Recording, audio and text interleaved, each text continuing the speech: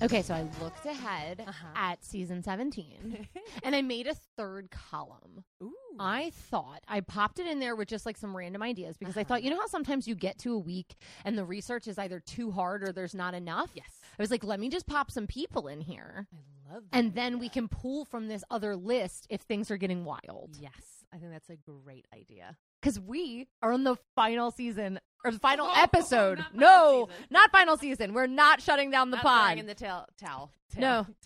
Not yet. We still got some fire in us. Yes, we're still going. And the women, they just keep popping out of the thin air. Can you believe it? So many. I honestly, like, we did that book interview tonight, and it was a woman who, like, never heard of her. And you have every single year, like, you know, a couple times a year, I look up famous women. She has never once popped up. I couldn't believe it. Famous women I've never heard of. Yeah. Famous women from this continent. Famous women from this time in history. Like, I have typed in every search combination. Never seen this woman's name. Never seen her. So there's still so many out there. But either way, we're finishing off this season with a bang. It's going to be really fun because we're talking about, I believe, a nun, correct? Oh, yeah. And the daughter of a pope.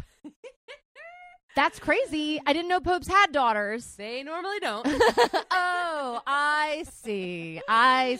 Yes. But if you didn't know, you're listening to Herstory. On the Rocks. With Katie. And Allie. This is a podcast where we talk about famous women in history. We talk about good women and bad women and fictional women and non-fictional women from all times and places because women have nuance. But keep in mind, we are drinking the entire time. And we are not historians. Nope, not in the least.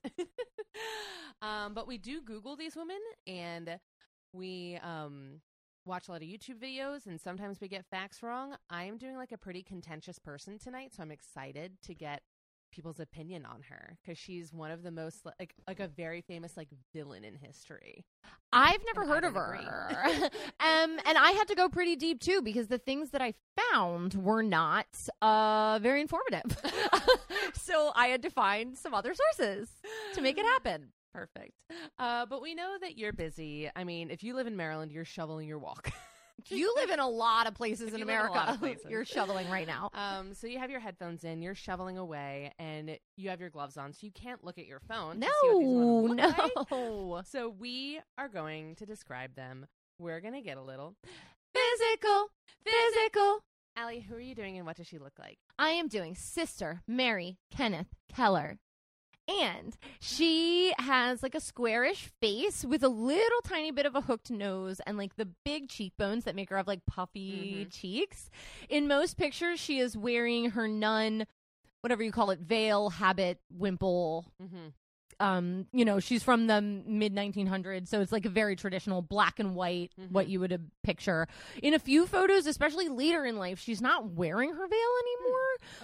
Okay. And she just had white hair pulled back of the time. But no matter what, she always has a slight smirk on her face. Okay. Just like a little bit. So little that unless you're looking for it, it's barely there. Perfect. So who are you doing and what does she look like? I am doing Lucrezia Borgia.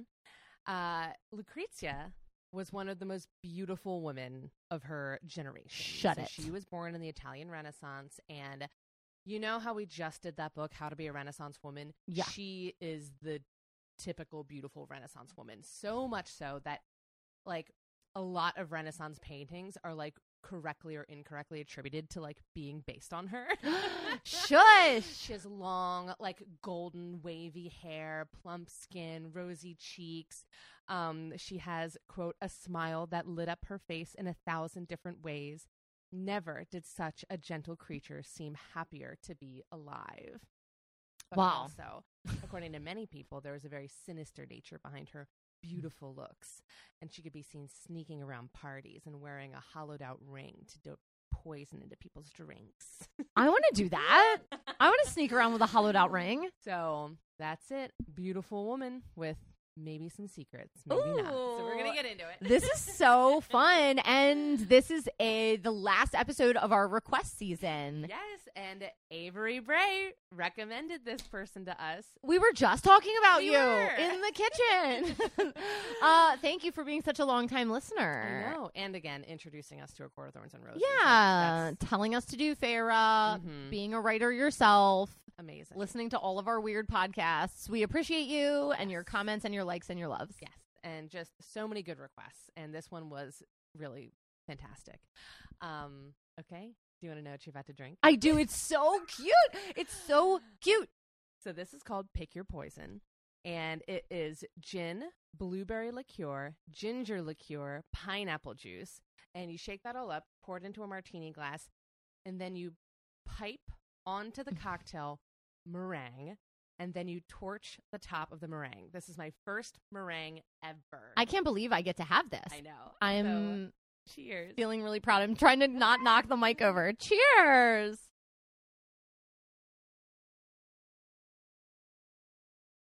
It's going to be sticky. I know it's hard to get to the actual cocktail. It's good, though. I'm going to munch. I'm just going to be chewing on the meringue the whole time. We should have brought back spoons. Mm-hmm. I think it's good. I can't tell. I think it's good. It's a little bit tart, especially on the tail end. You guys like listening to this? You like listening to us swallow and chew on meringue? I'm impressed with this meringue. Thank you. Tastes professional. The meringue is definitely the best part. I don't know about the base cocktail as much. I like it. That part is okay. What are you going to do? What am I going to do? The lemon juice would have fixed it all. Probably. I forgot to put the lemon juice in, but that's okay, guys. So what do you know about Lucrezia Borgia? I don't know anything about her. I feel like this is my new MO now. I'm the women's history podcaster that knows nothing about women in history. That's how I feel now. Every week, I'm like, I'm an idiot. Like, I've never heard of this person. Yeah, I used to know every week something about the woman.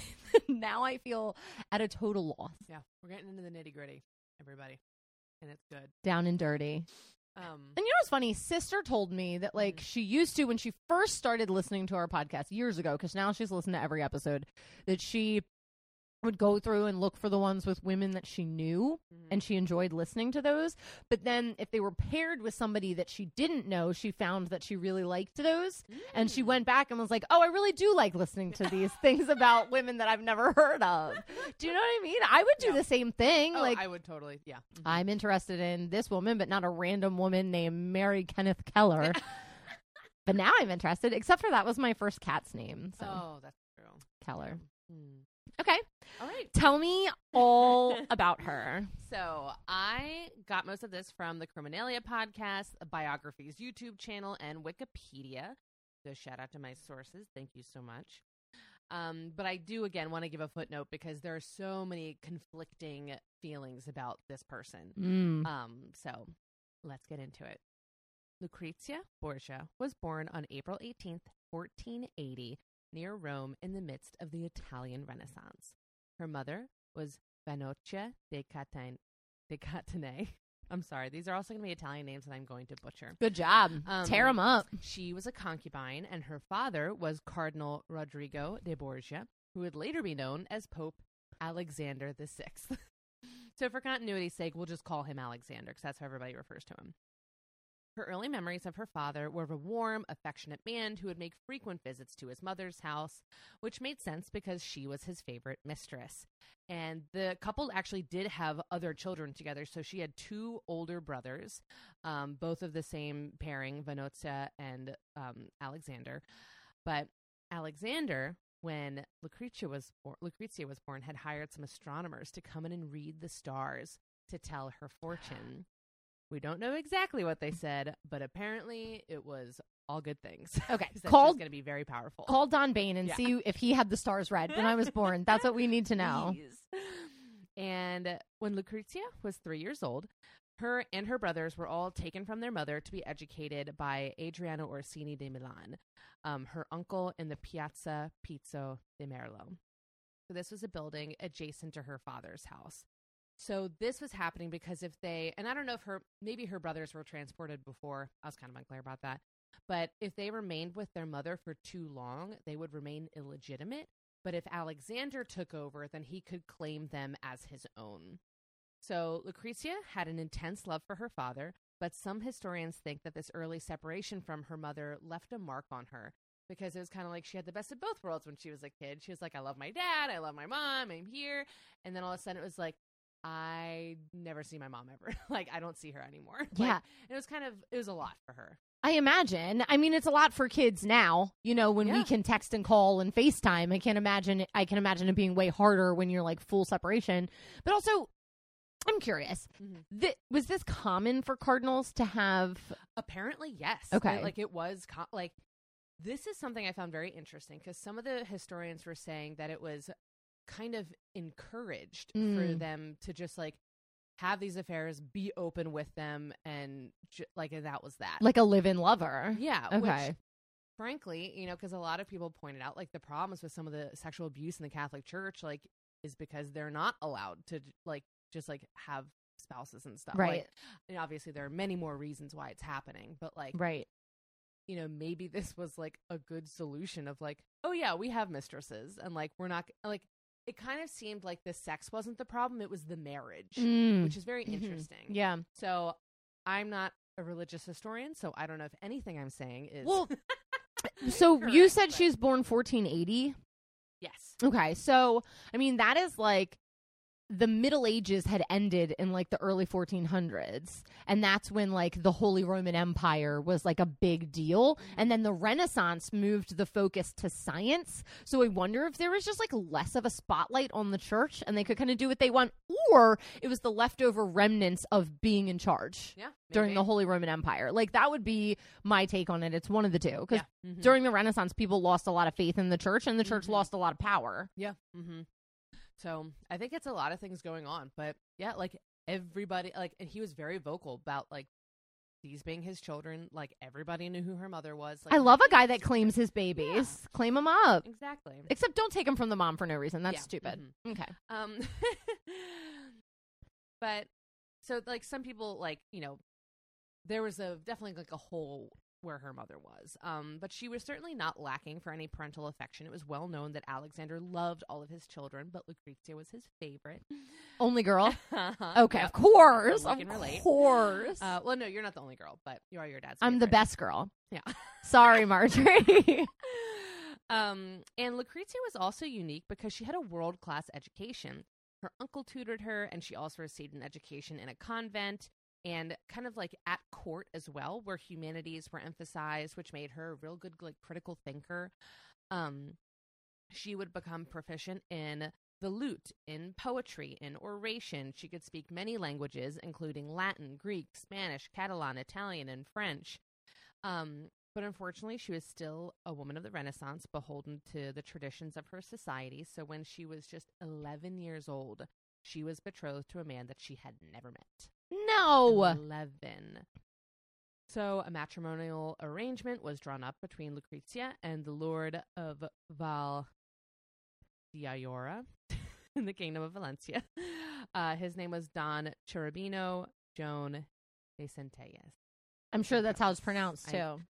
I honestly, I did my research all on Monday and then haven't looked at it since. Sometimes I write down like a random pronunciation guides in my research. Like yeah, I should. Sometimes I do that and I just, I haven't looked at it since No, Monday, so you have a better understanding of phonics than I do. So when you go on the fly, you've got it. I don't know. I can't physically sound out words unless I practice a lot. Well, I know I'm butchering all this. So that's okay. I think if it were Spanish, Italian. Italian's very hard. Well, because some of it is so close to Spanish and Portuguese, and some of it is not. Exactly. And you're like, wow, where'd that come from? Doesn't matter how many, Stanley Tucci episodes of Searching for Italy I watch. You never know. That's how you know you're Italian. So, but this first engagement was broken off, and then she was betrothed again to a different older man she didn't know. This was Don Gaspare Aversa, the Count of Procida. But this would also not last long. This marriage, or, agreement to be married, I couldn't get a clear answer on this, was annulled within 2 months because the Borgia family's place in society had suddenly changed when Alexander was named the new pope. So she's betrothed, and then that's canceled, betrothed again, and then this time it's canceled because he's like, "Oh, I'm the pope now. I can make a much more advantageous marriage for my daughter. can like build you up way higher." Exactly. He's like, it's like the scope of suitors was much wider than it was like just a week ago. So he saw an opportunity to make a better match and give the family more political power. So Italy at this time was not the unified country we think of it as today. It was a loose confederation of city-states that were constantly fighting each other. So as soon as he came into this position of power, he was like, "Oh, I think I need to shop around a little bit for a son-in-law because I have a chance to align with like a whole region of Italy, like not just another powerful family in Rome." And he did find a more politically advantageous match 2 years later. So when she was 13 years old, she was betrothed to a man more than twice her age, Giovanni Sforza, a member of the House of Sforza, who was Lord of Pesaro and titled Count of Cotignola. When our kids get married, do you think that I can say they're part of the House of Greenwood? No. It's all I want. It's all I want. I will never be a landlord, god damn it. I think the closest thing we have to it is the Kennedys. Yeah. And like the Roosevelts. Oh yeah, and the Roosevelts. Because they had like we wouldn't call it like the House of Roosevelt. You call it Hyde Place. And like Oyster Bay. Wasn't that the other one? The Oyster Bay yeah. Roosevelts and the Hyde. Yeah. Okay, but I just like, okay, so they do it with fashion now. The House of something. Yeah. I could see you being like now, like the Greenwoods of Catonsville. You know what I'm saying? Like the Roosevelt Hyde Park. Like, I think you could do it. You can make it happen. It's not going to happen. I just wish. I wish. I have to start hosting like open houses and shit. That's true. When I'm done. But that's true. Fixing the house. Oh, I don't care about stress. Has stress ever bothered me? Well, it does bother me, but. So, this guy, Giovanni, he was described as a man who possessed few talents and even less charm. But his connections to his powerful family in northern Italy meant that he was going to bring a lot of political opportunities with him. So on June 12th, 1493, the two were married in the Vatican with all the pomp and circumstance that might accompany a royal marriage. Like, she was so high up in society, like some people called her a princess because at this point, Alexander was kind of treating the papacy like as if he were a king. Well, the papal states were a part of Italy, right? Yeah. Like that. So he kind of is in charge of like a big chunk of land. Exactly. So like some people like kind of make like they'll call her a princess. Okay. So once the ceremony was over, her father, as was custom, followed them into the bridal chamber to make sure that the marriage was consummated. Wowza. Hate that. Again, she's 13. Now, like, I know that this was customary, but, like, family members were, you know, almost always present the night of the wedding, but this act would take on a more sinister meaning soon to the public. So after the wedding, Lucrezia and her father remained very close, and some in the community saw it as unnaturally close. And rumors started to swirl that there was an incestuous relationship between the two. Yikes. There were also rumors that she was having a sexual relationship with her brother. Now, I personally don't think this is true. This is fitter fodder. This wasn't even mentioned on the Wikipedia page. Wow. And they love gossip. They love gossip. And according to Criminality, the podcast, they were like, we looked. There is zero evidence of this actually going on. But it gives you a good sense into how people saw the Borgia family, for one, and women who are increasing their own power in society. Anytime you want to criminalize a woman, you say she's involved in incest or witchcraft. Those are the things. Yeah, exactly. So I just hope that she, like, in my mind, I was like, she probably just preferred to spend time with her dad because, like, there was no passion between her and Giovanni. And she's 13. Like, she's 13. She, like, her dad is, like, typically very nice to her, except for marrying her off a bunch of times. And Giovanni would leave all the time to go on business trips outside of Rome. So, like, what's she supposed to do? Just sit in her house all day? Like, I'd be like, yeah, I'm going to go hang out with my dad and my brothers. Like, I'm going to go do something. Like, it was fine 2 months ago before she was married, and now it's crazy. So, but this will not be the last of the rumors. It turns out, however, that Lucrezia would not be married to Giovanni for too long. Alexander was not getting as much out from his son-in-law as he wanted. So he and Lucrezia's brother found a new husband for her, and they attempted to get the marriage annulled. Very Henry VIII of them. People were like, well, you can't really get it annulled because you saw the consummation happen. Like, you were literally in the room. You vouched for it. And she's 6 months pregnant. Okay, yeah, so she's not the Virgin Mary. No. So there's something going on here. To which Alexander said, oh, that? He goes, no, that's an affair. That's an affair, baby. And he goes, and I thought they were having sex, but, there was a sheet involved, so I couldn't really see anything. And he said, also, my son-in-law is definitely impotent. So, He's just making things up. Yeah. This poor guy's being slandered about town. Giovanni is pissed about this accusation against his manhood, so he goes on the offensive, and he goes, well, I want a public trial. I'm going to prove that I can get a boner in front of everyone. Yes! But that didn't happen, so then his next offensive move where he was like, well, I know for a fact that she's having sex with her brother and her father. So that's really where, like, a lot of the heat came from the rumors. Which, like, obviously, like, her dad is spreading rumors about him. So, like, now he's spreading rumors about it's, like, so dirty. But soon he realized that if he didn't grant the annulment, they would probably kill him. Oh, okay. So he signed a paper agreeing that he was impotent and he fled Rome. Wow. Now, as far as the baby not being his, that may actually be true. We know that he wasn't home very often, and there's evidence that she was having an affair with Alexander's chamberlain, Pedro Calderon, also called Perotto. He sounds hot. He does sound hot. So while she's pregnant and waiting for her marriage to be annulled, she does get sent away to a convent to give birth. She names the baby Giovanni, but he didn't really get introduced to the public until he was 3 years old. And he was never mentioned in the story again. So I don't know. Like, some people say that he died in infancy. Some say that he was, like, adopted out. I don't really know. That was a little confusing to me. But anyways, time for husband number 2. Lucrezia was then married to the Neapolitan Alfonso of Aragon, the half-brother of Sancha of Aragon, who was the wife of Lucrezia's brother, Geoffrey Borgia. There's a lot of titles, a lot of things going on that I copy and pasted from Wikipedia. This sounds so much like Isabella of Castile and, like, all the different little lands in Spain. Yep. Mm-hmm. That, like, everybody had something going on. Exactly. So they were married in 1498, making Lucrezia the Duchess Consort of Bichelgi. Good. That was good. Bichelge.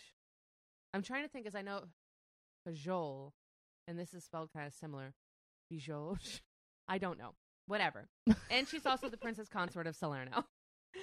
And then she, not her husband, was named governor of Spoleto in 1499. So she's a governor. Nice. In charge of a region. Does she wear, like, a suit jacket with a lapel? I hope. I hope.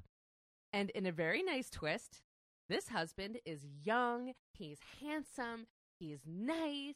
People describe the moment they met as being similar to a thunderbolt. It was love at first sight, which we love for Lucrezia. Get out of here. Get out of here. I like that a lot. And within 6 months, she was pregnant with their first child. So she was absolutely devastated when her father and brother came to her again and were like, sorry, but this one's also not going to work out for you.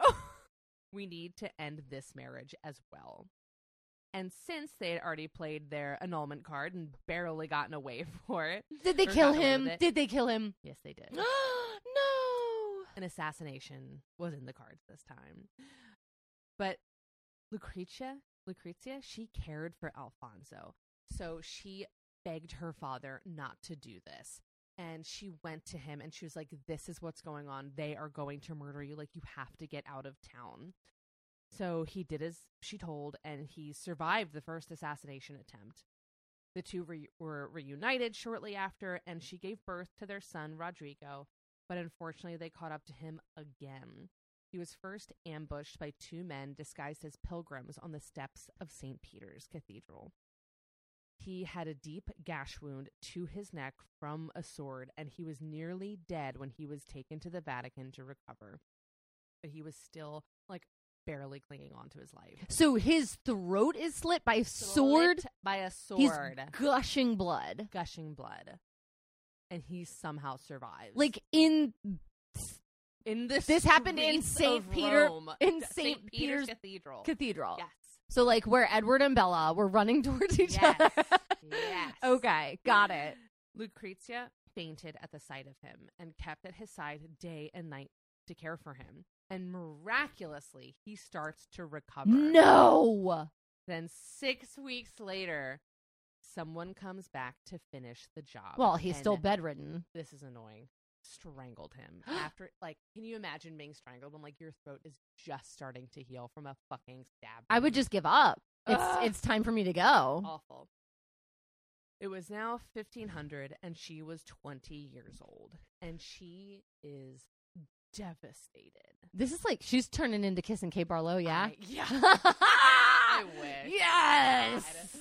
It'd be such a good twist. You know, the American West. That's where she goes. But, I mean, she was so just depressed about this, like, to a point where a friend of hers wrote a poem about her grief because it was so intense. And I think it made matters worse to know that the culprits were her own family. Like, whom she loved. And she loves them. And at this point, she's like, well, what am I going to do now? I lost my husband. I can't lose my family as well. So she just fell in line. Yeah. Aww. And, like, even though, like, she knew that it was fucked up. Because, frankly, the Borgias had always been fucked up. So one thing you need to know about the Borgia family is that this had been their MO since the 1300s. They were a very Game of Thrones family. So politically ruthless that they had no issues with killing people who were in the way and paying to be at the top. In fact, most people believe that that's how they ended up with having 2 popes in the family. It's a Lannister situation. They also weren't afraid to kill each other.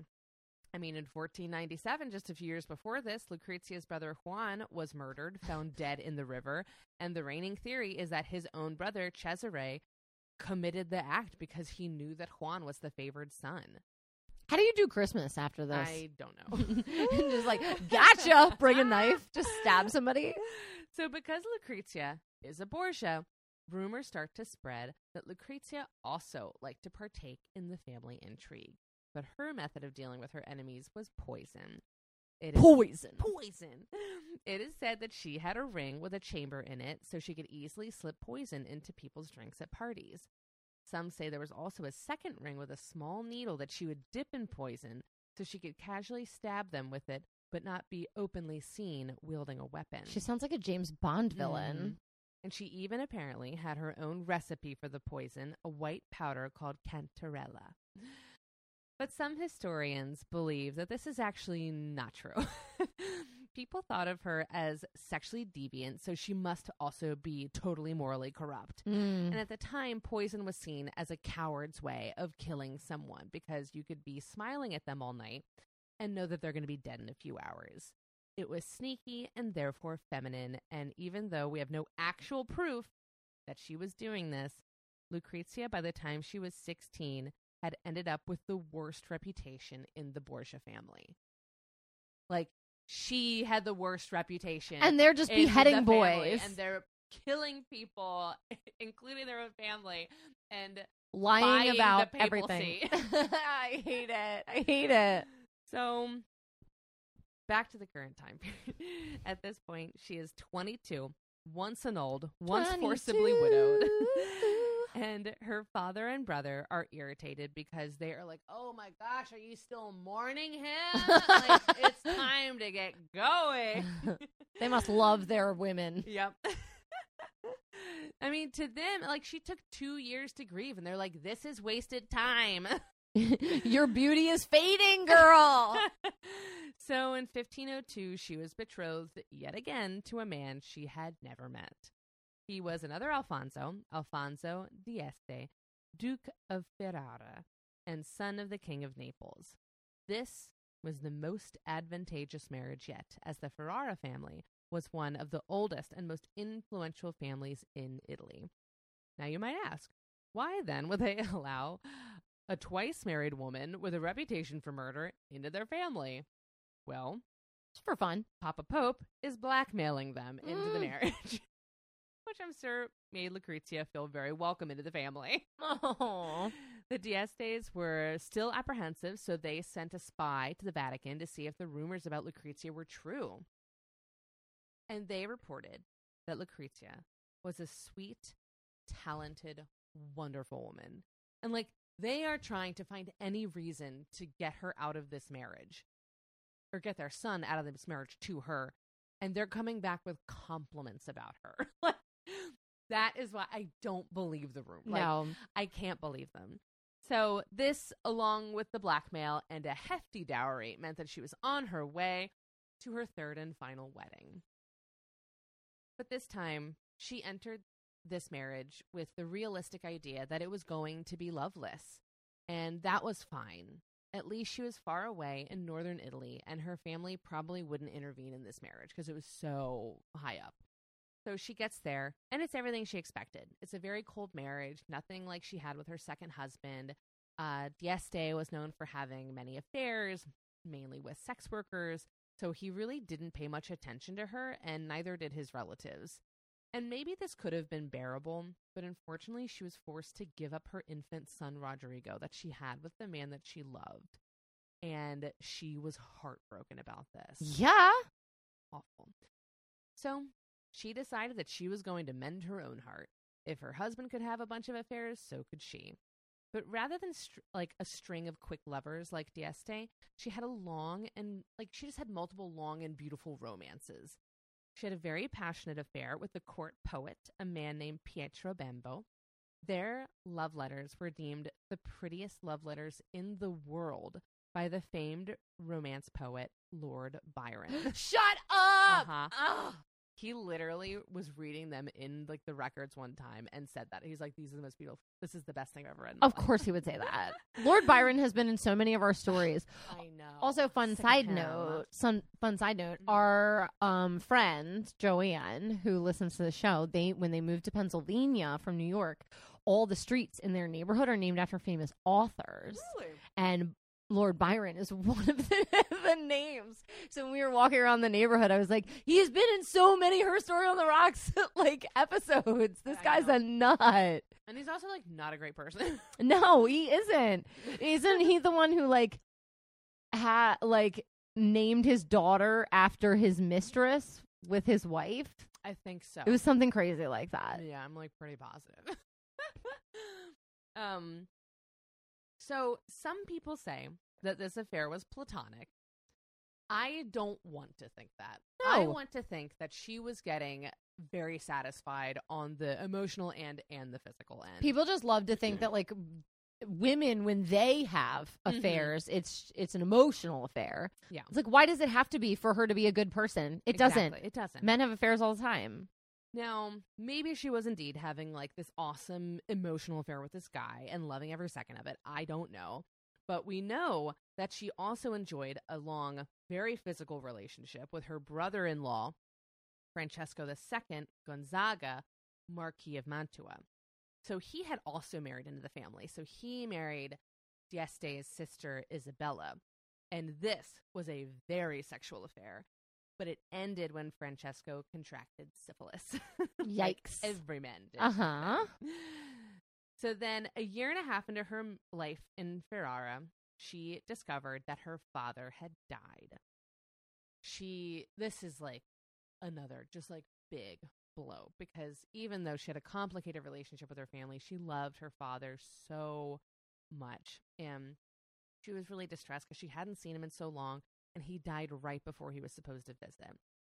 This also meant that D'Este had no real reason to stay married to her, and her life could be totally upended again. So she's kind of nervous at this point. She's like, am I going to have to marry another secret older stranger again?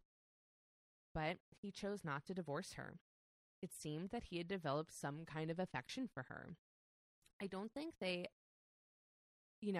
loved each other at this point, but they didn't hate each other. And as time went on, they grew to really care for each other.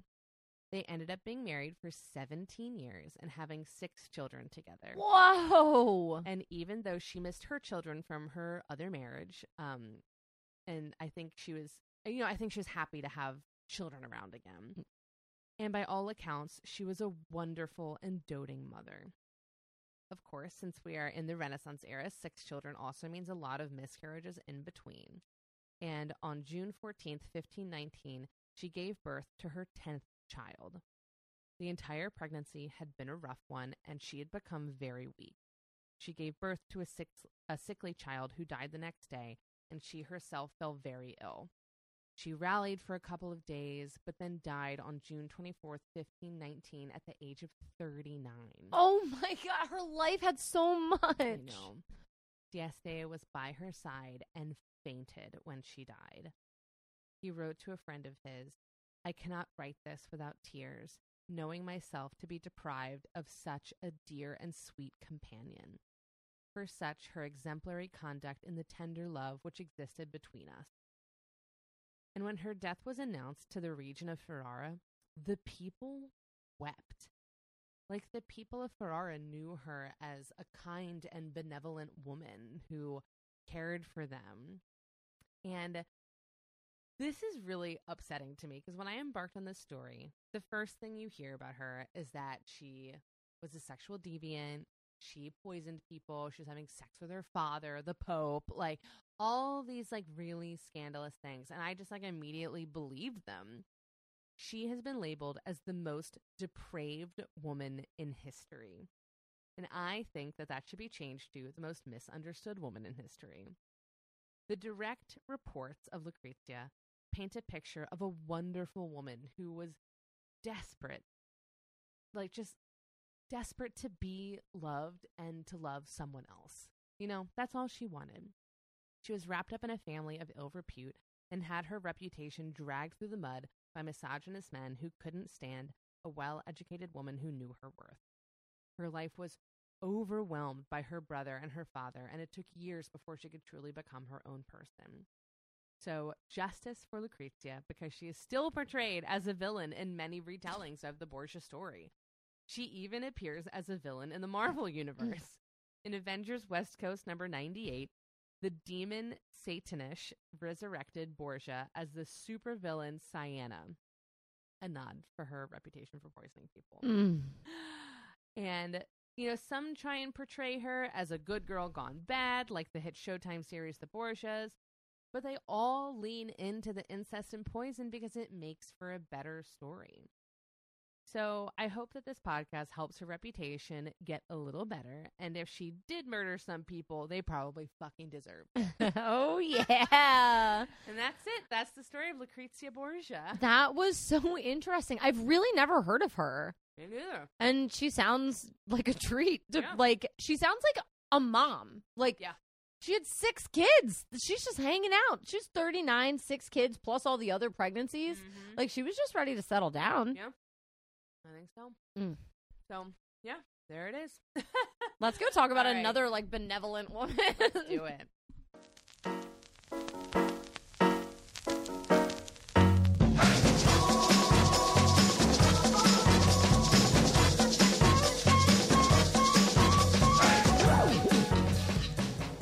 We're back.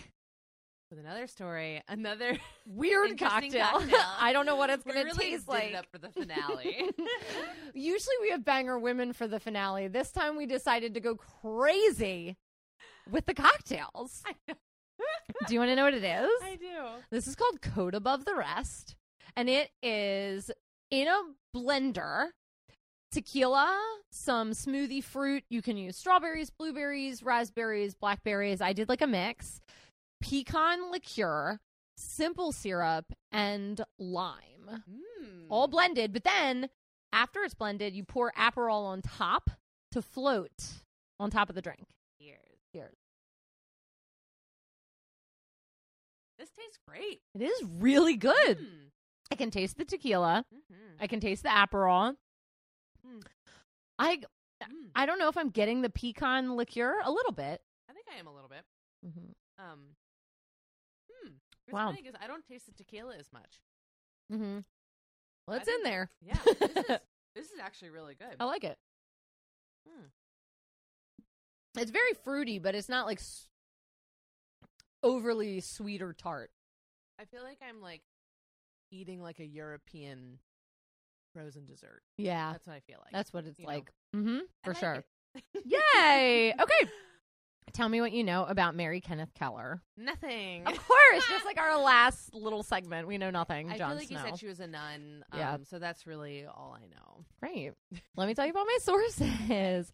So obviously I read Wikipedia first. Then there was this really cute YouTube series where they talk about the scientists, famous scientists from within the church called Science and Religion. Mm-hmm. So really cool series if you want to get into that. And then I found a scholarly article called The Legacy of Mary Kenneth Keller that gave me a lot of detailed information that I was lacking in a lot of other places. Mm-hmm. So she was born Evelyn Marie Keller, obviously goes by Sister Mary Kenneth Keller as her Catholic name that she took when she became a nun. She was born December 17th, 1913. 1913? Yeah. Wow, not the year I thought we were going to be in. No, we're like, when did you think?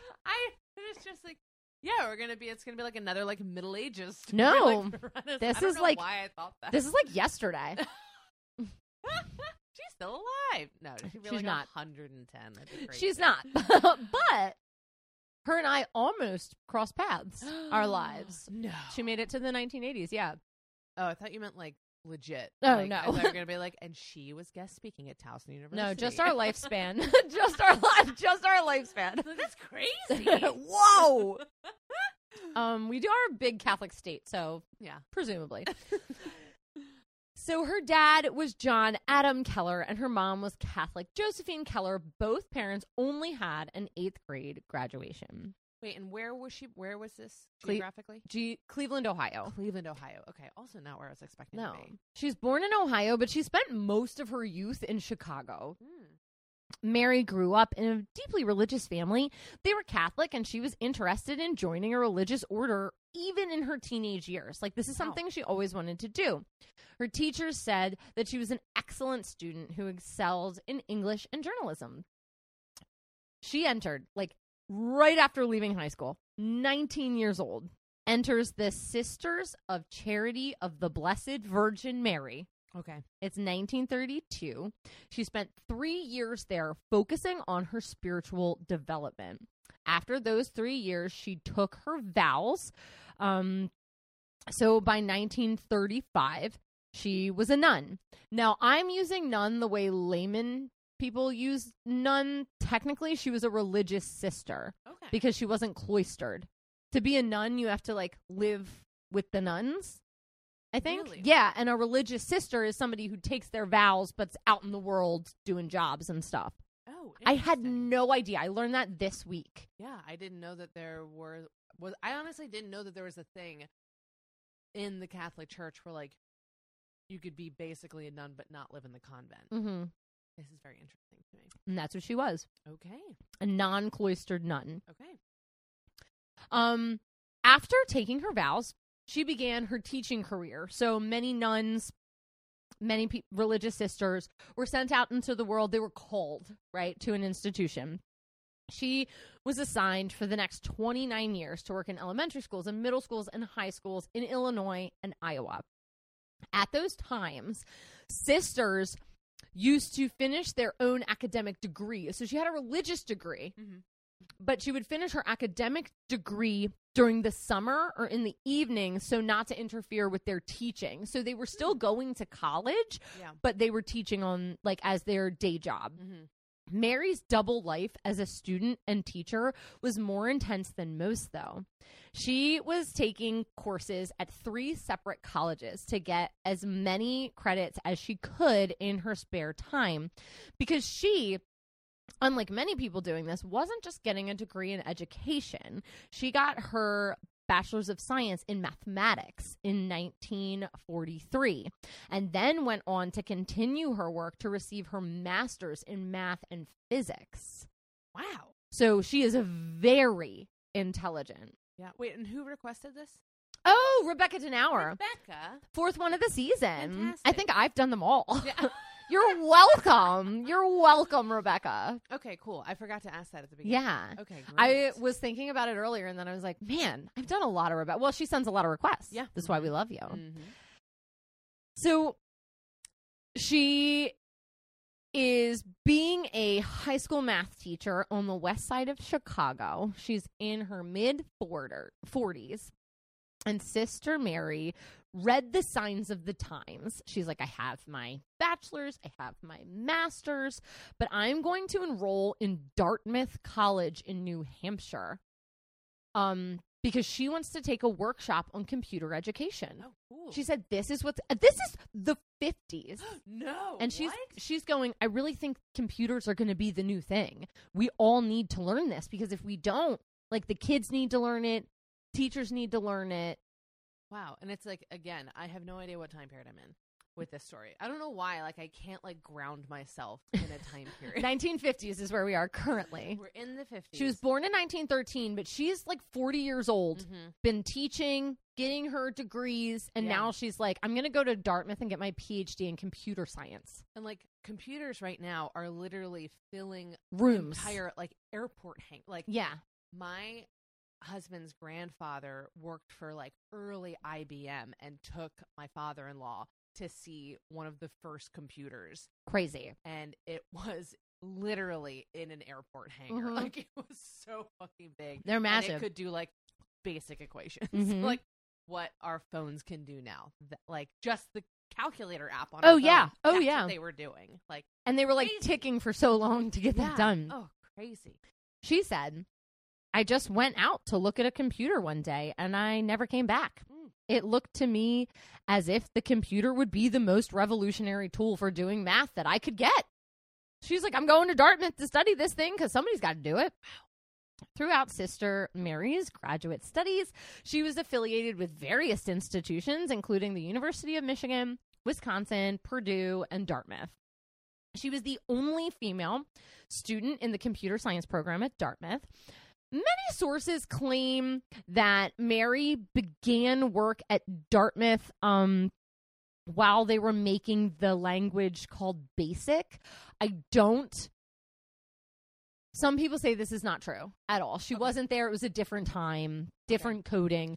But this is she's associated with coding because she was into computers before BASIC was a thing. So BASIC is the early, BASIC in all capital letters, was the early DOS, which is like a computer coding thing for people who can't memorize 01011101. Like, that's how people used to have to put together strings of code.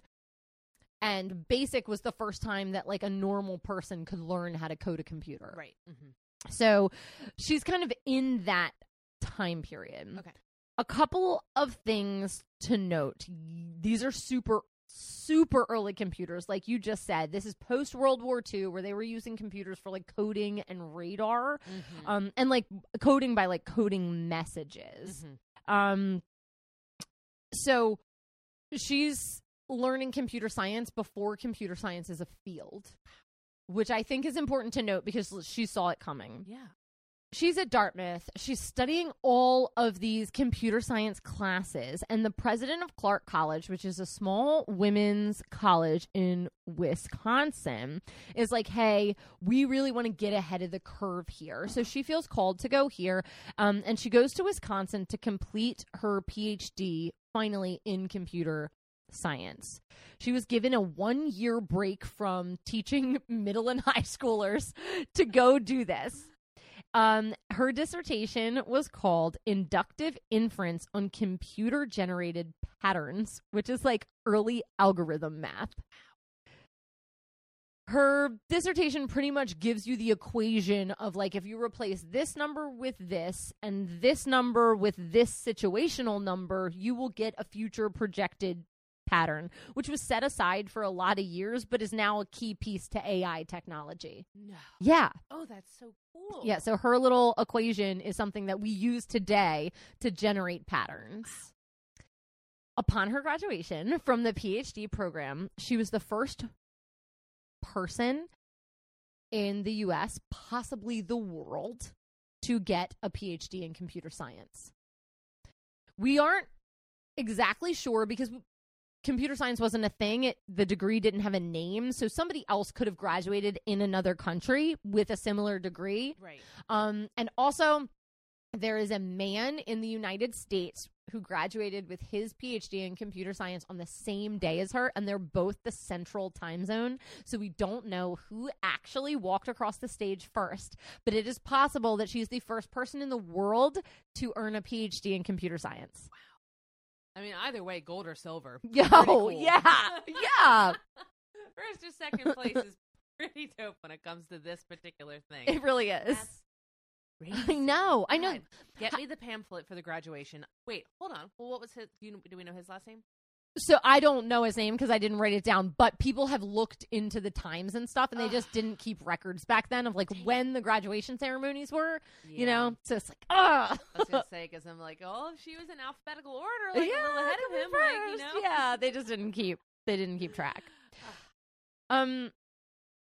So after 29 years of K-12 teaching and 33 years of college-level studies, Sister Mary was now 51 years old.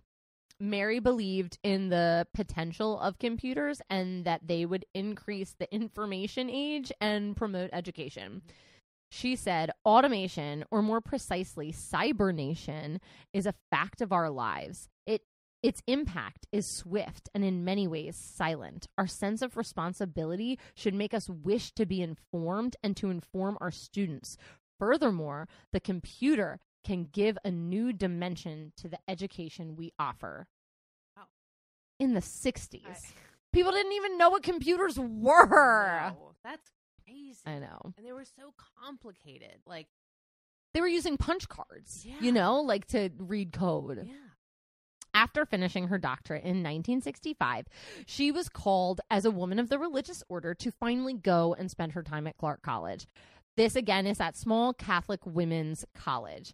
Mary, while there, founded and co-directed the computer science department of Clark College, and it was the first of its kind at a small university because computer science was only at the Ivy League schools at that point. Right. The same year, the National Science Foundation awarded her a grant of $25,000, which back then was a lot, payable over 2 years to incorporate computer equipment in this college for education. In addition, she kept up her research. She used computers to compare Hebrew, Aramaic, and Greek texts of the Bible. She's like, let's look at these translations and see if they're actually accurate. She created and kept a small computer center at the college that was family-oriented, that had a place where women could bring their children to play while they studied on the computers.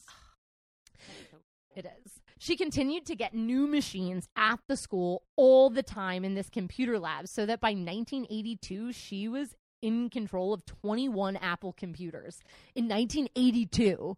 That's so cool. But, like, she had the original Macintoshes, like, sitting there on the desk that her computer lab had, and other, like, huge colleges didn't.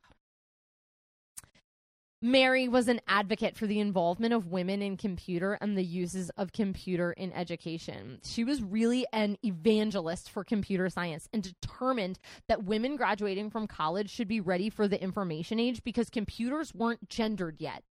She was like, if we can get a lot of women graduating with this knowledge of computers and computer science and coding and using punch cards, then they can put their foothold in a career that hasn't been grounded in a male gender code.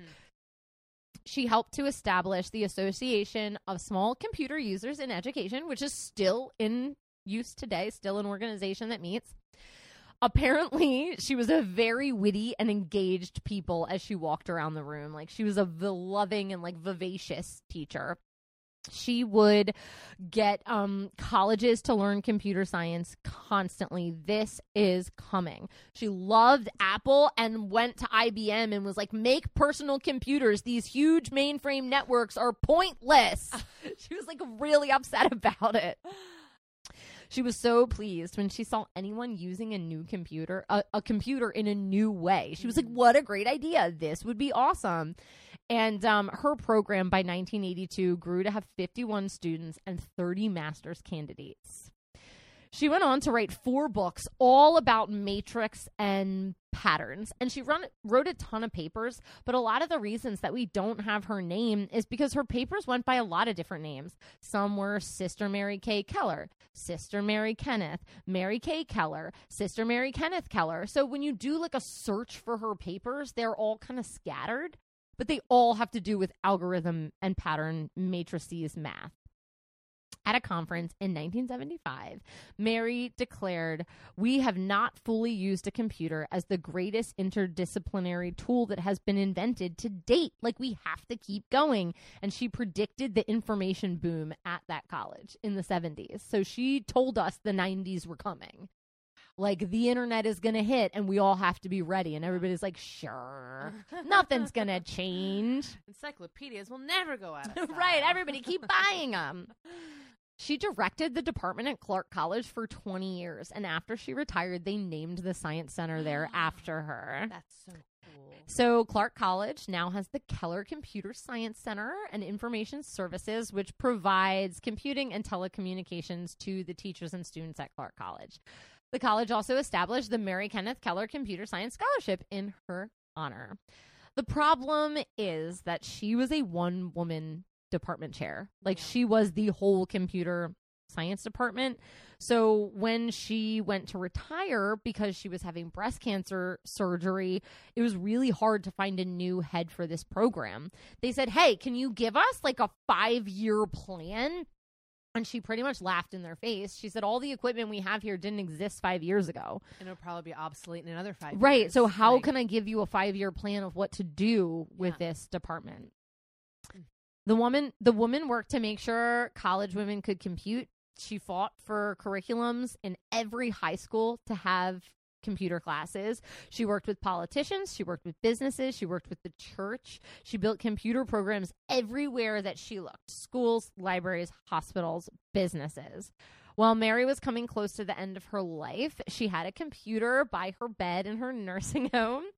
She really didn't want to die and said that openly. She felt she had much more to do and was excited to see where computers were going, but said, "My life is a continuing, changing awareness of God's will for me."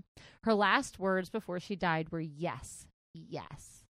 And Mary died shortly after the break of dawn on January 10th, 1985, at 71 years old. 71? She wasn't old enough. No. She could have kept going. It's 1985. God.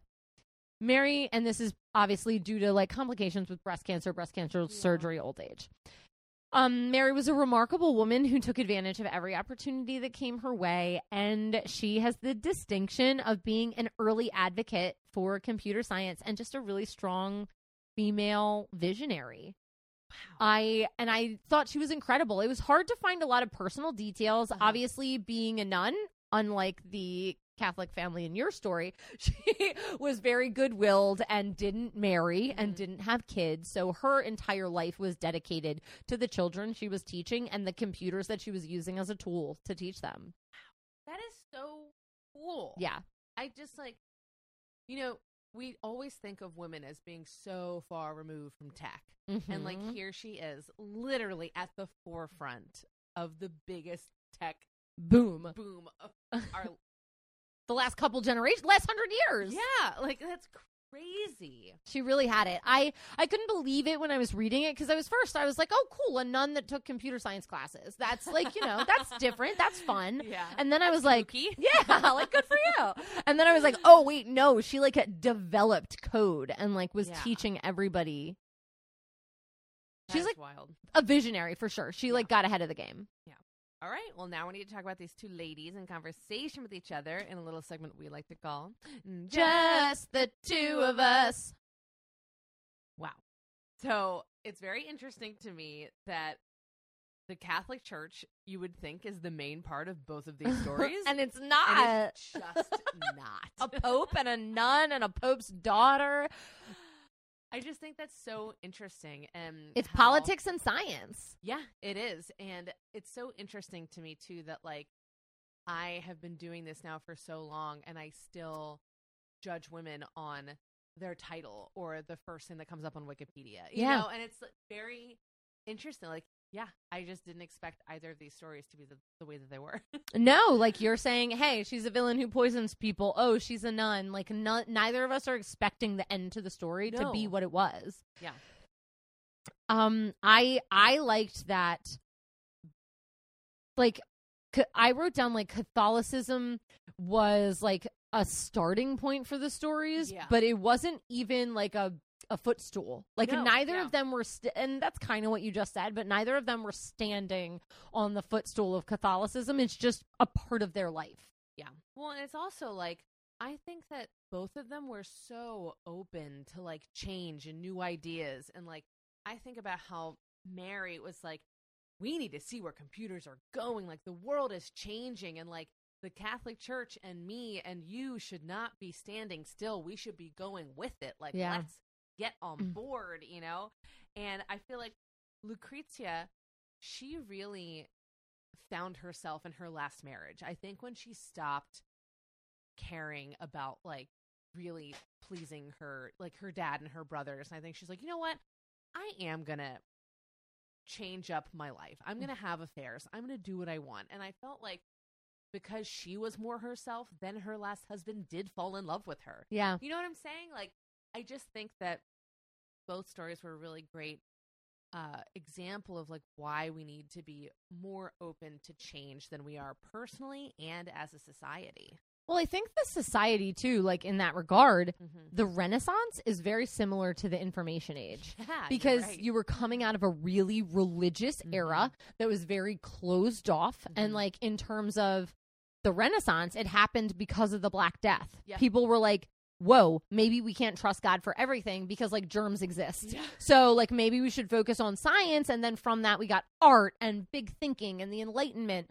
And then you're looking at the Information Age that is coming out of this very weird 80s, 90s attack drug users, only, you know, never have sex until, you know, you get married, abstinence only, like this very crazy period where it's like, yeah, but actually, if we use the internet, we can research that those things don't help. Imprisoning people for this doesn't help. Right. Telling kids, you know, never ever have sex or you'll have an STD and die doesn't help. So they're kind of living on the tail end of these crazy religious eras. Yeah.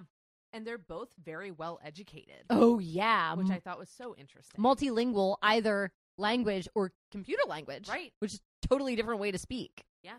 But they were just so different in like their personal lives. And I was thinking a lot about how Mary is really like, I just saw her as such a solo figure throughout all of this and like doing all this stuff on her own and like probably just like, can I go a little bit further? Can I go a little bit further? Yeah, I can. I can do that. And Lucrezia for so long was just, and she still is known as a Borgia. You know, she is so bogged down by this family and their reputation. And like, she's a part of this group. And I feel like even though Mary is like, you know, supposed to be a part of this like big group, the Catholic Church and the you know, sisterhood and whatever, it's like she just escaped it. I don't know. And yeah, and they both, and like one was obviously married a bunch of times and lots of children, 10 pregnancies or whatever by the age of 39. And, yeah. You know, and one wasn't. Like, I don't know. But both gone way too soon. Like their lives were cut short by things that we could prevent now. Yeah. That we couldn't prevent then. Yeah. And like thanks to the work that Mary was doing, you know? Like, let's recognize patterns. Yeah. Let a computer do it. Yeah. Unfortunately, you know, we still can't do that with like Black women giving birth. I don't. Right. Yeah. What are we doing? Like, we know that they died higher. It's like, you know, of course we could go into that, but yeah, I feel like both of them are just like open to how the world could be different for them, Yeah. I don't know. And they're both so different from what you see on the surface and what their reputation might be. Absolutely. I don't know. They're interesting. That was fun. I like that one. All right. Who would you like to toast this evening? I want to toast girls that are really into computers. Like, I love the girls who know all the key commands and who can do coding and set up block coding and are really good at video games. Like, I think it's fun and cute and quirky and good for you. Cool. And none did it first, ladies.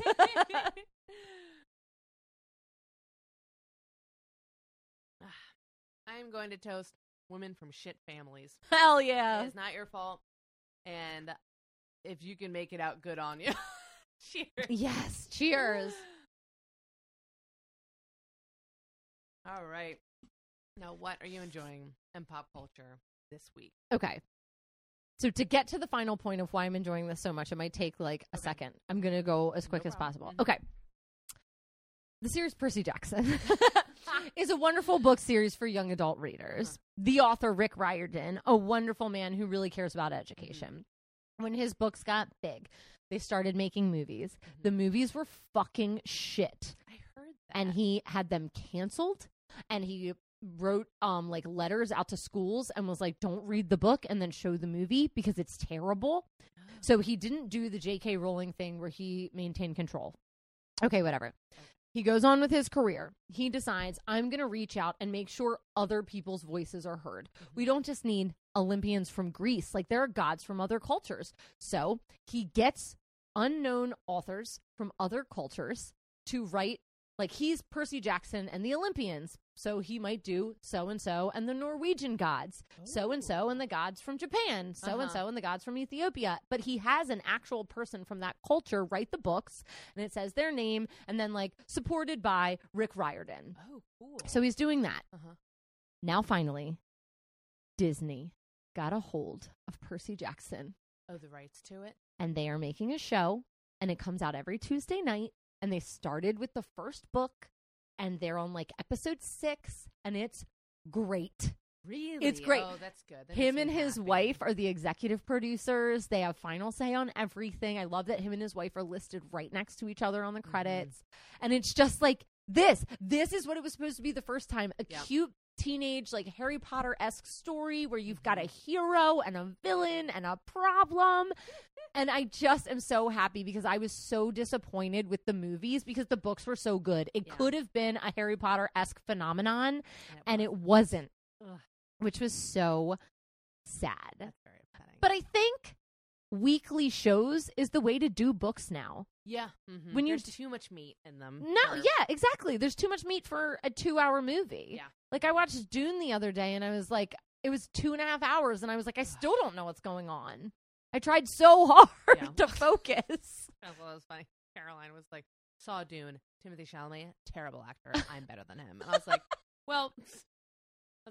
I don't know about that. So producer hates Timothée Chalamet. Why? So she's repeating her dad there. Okay. I have no idea. I think he's a great actor. I think he's very cute. So. I mean, he's to me, he's like a Tom Holland. Okay. You're good. You're cute. You're a cute little boy. I love you. Okay, so the new Percy Jackson series every Tuesday night. Okay. On Disney Plus. Perfect. What do you got? I'm going to recommend The Barefoot Contessa. Of course you are. I have been rewatching it from the beginning because it's on Max right now. I think it is. Ina Garten is so charming and so cute, and her husband is a blast. I love everyone. I love everyone involved, and it's the premises of each episode are I have a friend who has her pregnant daughter's coming into town, and she wants to surprise her mother with a basket for brunch. How good is that? and she just makes this basket with orange marmalade, and I'm and she makes you really think I could do that. I could make that date nut loaf and spread some homemade marmalade on it. And then it's so funny because she's also some episodes are I'm writing a blog about herbs. Let's see what we can cook up in the kitchen with lots of fresh herbs. And then when she's doing a blog post episode, she'll make the dish, take a horrendous photo on like a digital camera from 2004. Perfect. And like it, I have to show you the picture I took of Ina Garten taking a picture, because my picture of her taking a picture is better than anything that's done ever happened. It's so funny. So, but it's so good, and it's heartwarming, and it's relaxing. And there was one where it was like her and Jeffrey's anniversary, and she spends all day cooking this meal, and he spent all day setting up a tent outside in the backyard. I was like, this is the difference between men and women. You put up a pop-up tent, sir. In one full day. It was very cute. He did put a lot of work into it, but because apparently had to buy the tent. Anyways. Okay. Ina Garten doesn't have a tent. Come on. The show doesn't have a tent. the show that probably has a tent for all of the filmographers to be under while they're filming. Well, I loved it too, because there was one episode. They just picked it up and moved it. I loved it. There's one episode where one of her friends was like, Ina told me to make like this for, dessert, and I messed it up. So now it was a meringue, actually. He's like, I burnt the meringue, so now I'm just going to go buy some. And then he was like, hi, do you have fresh meringues? And she's like, yes, we do. And she gives him the bag, and he goes, thanks. And he leaves. And she goes, you have to pay for those. And they left it in the show.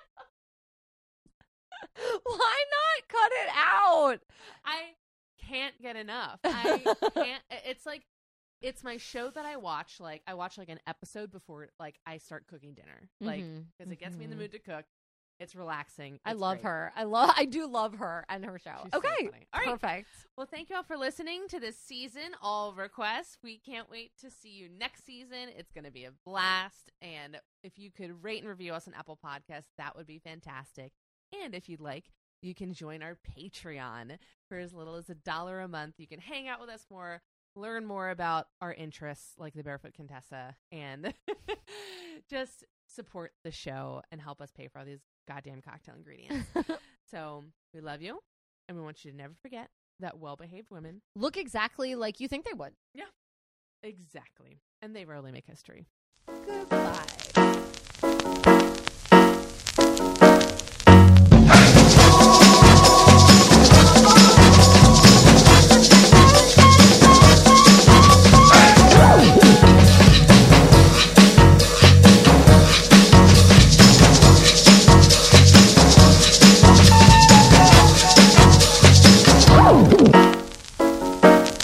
You've been listening to Her Story on the Rocks. We are independently produced by 1986 Entertainment and proudly recorded in Baltimore, Maryland. If there's a woman in history you would like us to cover, you can email us at herstoryontheRocks@gmail.com. You can also message us on Twitter or Instagram. We post all of our cocktail recipes on Tuesdays so that you can go get all the supplies you need and drink along with us. See you next week. Bye.